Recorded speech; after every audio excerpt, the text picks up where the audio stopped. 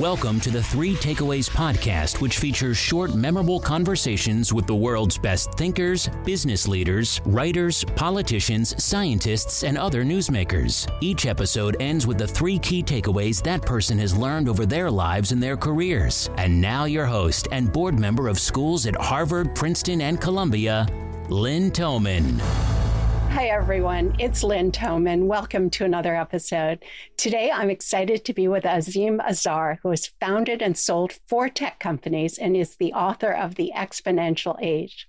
I'm excited to find out why Azeem believes the rate of technical change is accelerating and how this will transform business, politics, and society. Welcome, Azeem, and thanks so much for our conversation today. Lynn, thank you for the invitation. Azeem, I loved your book. I really enjoyed reading it. So thank you. Thanks so much. Azeem, why do you think we're in a period of accelerating technical change?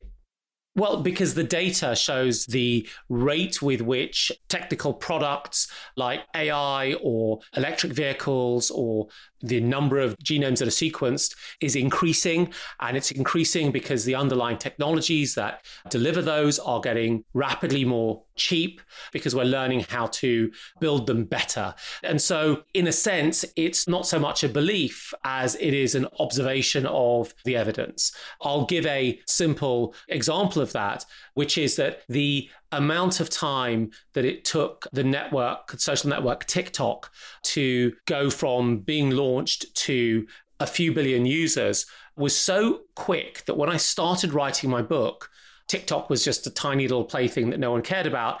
By the time I finished writing my book, it was a major national security threat to the US. Now, even a network like Facebook, which grew really, really quickly, simply did not grow as fast as TikTok, and that it was only 10 or 15 years ago. So it's really grounded in the evidence and what we see. And you believe that it's individual industries such as computing, energy, biology, and manufacturing that are all experiencing really rapid change, but it's essentially the layering of all these different industries or technologies upon each other or interacting together that is further accelerating change? Yeah, I mean, it's a complex system with lots of feedback loops. And I think of it really more as what economists call general purpose technologies. So these are technologies that can be applied more broadly than really narrow technologies. So something like a sewing machine can really be used for one thing, which is sort of for sewing, whereas something like electricity can be used in an operating theater, on a plane, in a video game, to light our homes. And what's interesting about the period we're in now is that there's a set of technologies that are sort of generally applicable in different domains, computing being a key one, but also these new technologies of energy storage, like sort of lithium batteries, but also the new technologies of manipulating biology and the stuff of life. So that is reading the biological code through sequencing, but also reprogramming that through cellular programming or through writing synthetic bases. And that even within the field of manufacturing, additive manufacturing or 3D printing, which can be used in many, many different types of uses and industries, all of these core technologies are general purpose that are getting dramatically cheaper every single year. And that is on a compounding basis. And by dramatically, I sort of chose the arbitrary number of 10% cheaper every year compounding. And that very quickly means that something that was expensive or is expensive today will in a few years be very, very cheap. And if I can give just one example of that, the first transistors were developed in the mid-1950s. And the transistors are sort of the most important single element in a digital computer. It's a kind of the thing from which bits flow. And when IBM bought a bunch of these in 1958 from Fairchild Semiconductor, they paid in equivalent 2021 dollars about $1,200 to $1,400 for each one of them. And they bought about 100. In today's iPhones, you will find tens or hundreds of billions of transistors. And in fact, the cost of a transistor has fallen from 62 years ago from about $1,500 to tenths of a billionth of a dollar. So you could get 100 of them for a millionth of a dollar, even in this era of inflation. And so that is what that kind of compounding cost decline ends up doing. And what I observed in my research was that this was happening in computing and related fields, but it was also happening in solar power and wind turbines and batteries, and it was happening in genome sequencing and so on and so forth. And that's the really distinct nature of this period of time. And one of the trends that you talk about is how additive manufacturing means that businesses no longer need to rely on low labor countries to produce goods and ship them all the way to the wealthier developed countries, but that they can manufacture them much more inexpensive locally. Yeah, additive manufacturing, which is I don't know if I can say this, the ugly stepchild of exponential technologies, because it's been 3D printing and it's the one that has taken the longest to really take off, but it's starting to. It's so powerful because essentially you separate out the feedstock that you require to print the thing you want from the plans, which are just IP. And so you could start to produce in quantity the components that you need in finished manufactures locally rather than shipping them. And then you could start to do final assembly, which might be by humans or it might be by robots or humans and robots working together locally.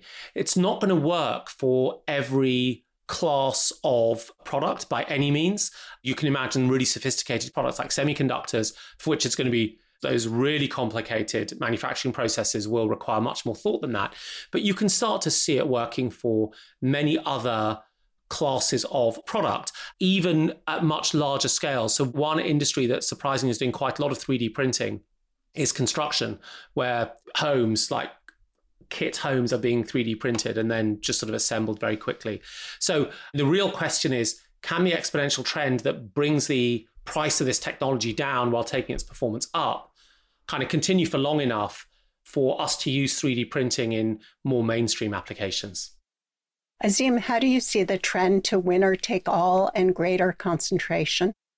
It's a challenging set of dynamics within exponential age firms because they, in a sense, they rely at the heart on data, and that data benefits from more data. So there is a moment where you have increasing returns to scale that can accelerate, and that sort of expresses why Booking.com is the dominant travel booking service by a long way in the world, or Google is dominant in its industries. And what you see in markets that have been touched by the hand of exponential technologies is that we can name number one and we can name number two.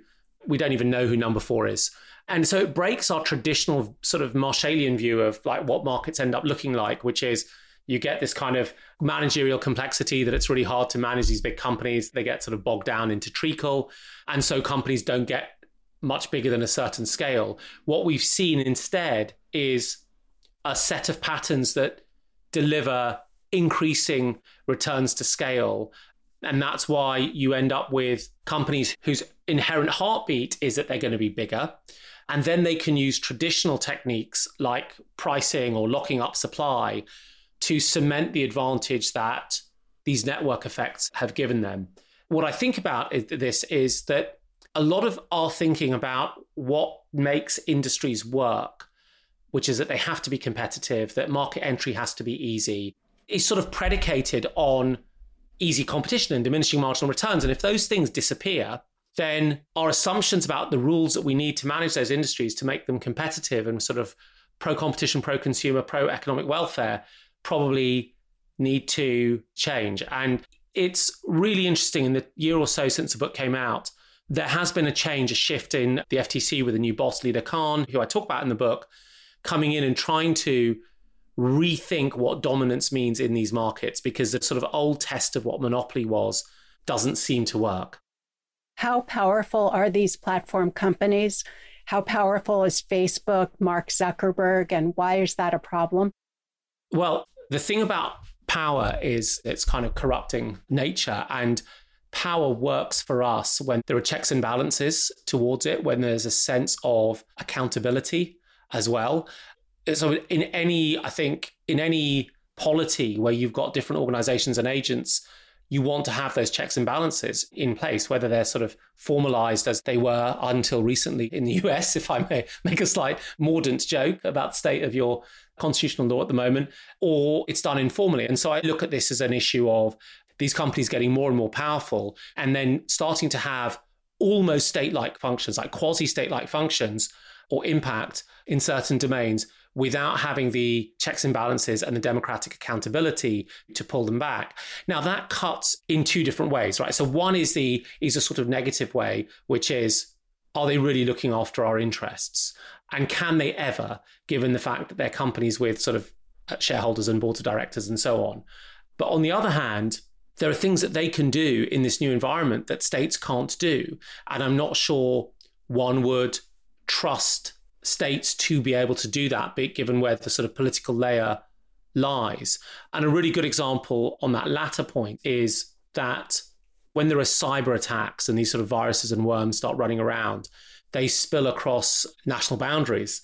And no national government has the technical capability to intervene at that point. And you're reliant then on these sort of platform companies like a Google or a Microsoft to identify the threat and to attenuate, mitigate, and shut down the threat and issue a fix. So I think we should be concerned with any situation where these companies become as powerful as many of them have become. And it's not because they're putting other industries out of business. It's not because we don't like them as characters. It's not because, like Apple with respect to privacy or Microsoft with respect to sustainability, they can't be really, really good actors in it. It's that ultimately they're incredibly powerful and there are no checks and balances, and they're more powerful than we perhaps expected. And that, for me, is the discussion that we need to have around the scale and capabilities of these firms. Let's talk about jobs and employment. Can you tell us about the trend of having more valuable companies with fewer employees? It is such an apparent trend. I mean, if you think about the scale of General Motors at its peak employment was around 1 million people, and you look at companies like Apple, which are producing more revenue, more profit, worth much more, with a sort of a tenth roughly or a fifth of the peak GM headcount. And the reason for that is ultimately that around automation and productivity that drives a real increase in productivity in those workers. And you can see it across many, many data points. When you look at the amount of value that gets created per individual employee in subsequent technology firms at similar stages, it continuously increases. So Instagram, which Facebook acquired, had fewer employees at a similar level of development to Facebook. WhatsApp, fewer still. And the reason is that we're able to shift a lot of the daily functions into automated bits of software, whether we access them through the cloud in what's known as SaaS products. So instead of having to build your own billing system today, you just go to Stripe and it's one line of code to drop in to have a full billing system. And that your employee can move on rapidly to sort of the next piece of work that they have to do. And I have a great story with my last startup, where we had a guy who was hired to tend the servers. And we had about, half a dozen servers at the time. The details are in the book. And as we were growing, we had more and more servers coming on stream. And what he was able to do was reduce his 5-day a week looking after servers and patching them and making sure they had the latest security software and so on, to half a day a week. Because through automation, he made that part of his job more productive. Now, because we were a fast-growing company, he then got a mentor and was able to move up into software development, which was sort of higher salaried work, while maintaining his own responsibilities. And I think that kind of productivity shift, which requires an investment both in technological capital and in human capital, is something that we have seen in some of these exponential firms. The better or more advanced the tech gets, do you think we have more or fewer jobs? Amazon is one of the most automated companies in the world, with one robot for every 4 workers. Yeah. As you point out, has been on a hiring spree. What's going on? In the long term, we'll have more jobs. We may redefine what jobs are, but we'll have more jobs. Successful companies grow, and growing companies need to hire. The companies who can grapple with breakthrough technologies and have the leadership and the management to implement those technologies will be well-run companies with good quality execs. So they'll be able to outcompete companies that don't make those choices. So if it's 1921 and you decide not to open a car dealership, but rather to open a blacksmith's, you've been a poor manager. And your blacksmith business is not going to grow as quickly as Penske Automotive has grown too, right? So I think a lot of it is, I would argue, down to sort of traditional good managers, good companies perform better. The fact that they execute through a strategy of automation is, by the by, they could have been executing through some other strategy.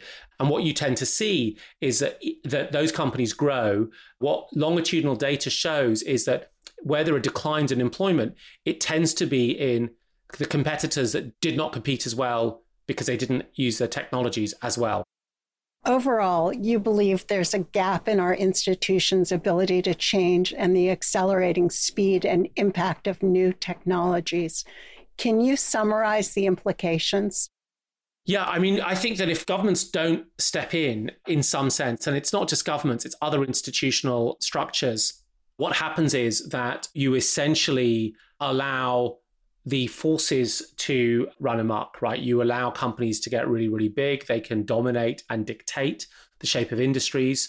You construct a very, very febrile geopolitics where there is lots and lots of incentive for these low-cost grey behaviors like disinformation and cyber attacks.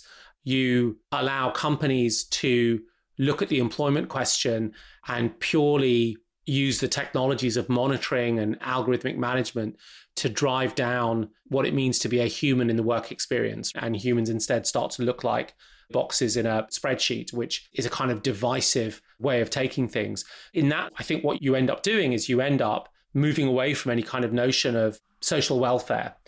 And that's what happens if the exponential gap doesn't get closed. And that gap is really about the fact that the ways in which governments need to think about their role, the ways in which they think about competition policy, the ways they think about what is it for markets to work effectively, or how should workers be able to relate to their employers when the power is suddenly shifted to the employer. I think all of those things become problematic. And in order to close that gap, you then have to be a bit more catalytic and a bit more directional. I don't think it means that you get less speed of technological innovation. I think what you get is a sort of better, more directed, more pro-social styles of that, which still creates as many long-standing economic opportunities as any other period. Before I ask for the 3 takeaways, is there anything else you'd like to mention that you haven't already discussed? What should I have asked you, Azim, that I did not? One question is this like previous periods in history, right? Are there periods that we could walk back to? And I think that there is a period of time between specifically the 1890s and 1920s where we saw lots of institutional change and technological change and geopolitical change that has some similarities, but rather there are patterns that we can look at, and you have to, I think, dig a little bit deeper than the obvious parallels to try to see what those patterns were. And I think asking that historical question is really, really relevant because it starts to put some shape on also questions of timing, questions of politics and trade and diplomacy, which are becoming increasingly important. What are the 3 takeaways you'd like to leave the audience with today? Takeaway 1, I think it really is a time to rewrite assumptions and revisit priors about what the world could look like, what the technologies are and how they need to be governed and how quickly we should be rolling them out, which in general, the answer to the latter is as fast as we can because they're going to be a necessary part to tackling climate change. The second takeaway is that despite that, technologies will scale and move faster than we expect, even big, heavy ones. So things like the rollout of solar power around the world has exceeded everyone's expectations. In Norway, it took 7 years for 3% of the cars sold to be electric vehicles to go to 95% of the cars sold to be electric vehicles. These transitions can happen very, very rapidly. And the third takeaway is that this period of technological change, even though it can be quite positive, will be disruptive. I mean, there are people who will be less powerful. Countries will be less powerful. Companies will be less powerful. And that will create instability. That lens of instability will play out and will contribute to that. And I really think that there will be a new framing of what the global order is, in the same way that we used to say, well, before Bretton Woods or before the oil crisis and after the oil crisis, before World War II and after World War II, before the global war on terror and after the global war on terror. I think there'll be a kind of before exponential age, after exponential age moment where the way in which the order of global affairs gets organized, discussed and negotiated will fundamentally change. And that would be my third takeaway. And we certainly need that. Well, we're going to get it. So need it or not, it's coming. Azim, this has been great. I really enjoyed the exponential age. Thank you. My pleasure, Lynn. Thank you. If you enjoyed today's episode and would like to receive the show notes or get new fresh weekly episodes, be sure to sign up for our newsletter at 3takeaways.com or follow us on Instagram, Twitter, and Facebook. Note that 3takeaways.com is with the number 3. 3 is not spelled out. See you soon at 3takeaways.com.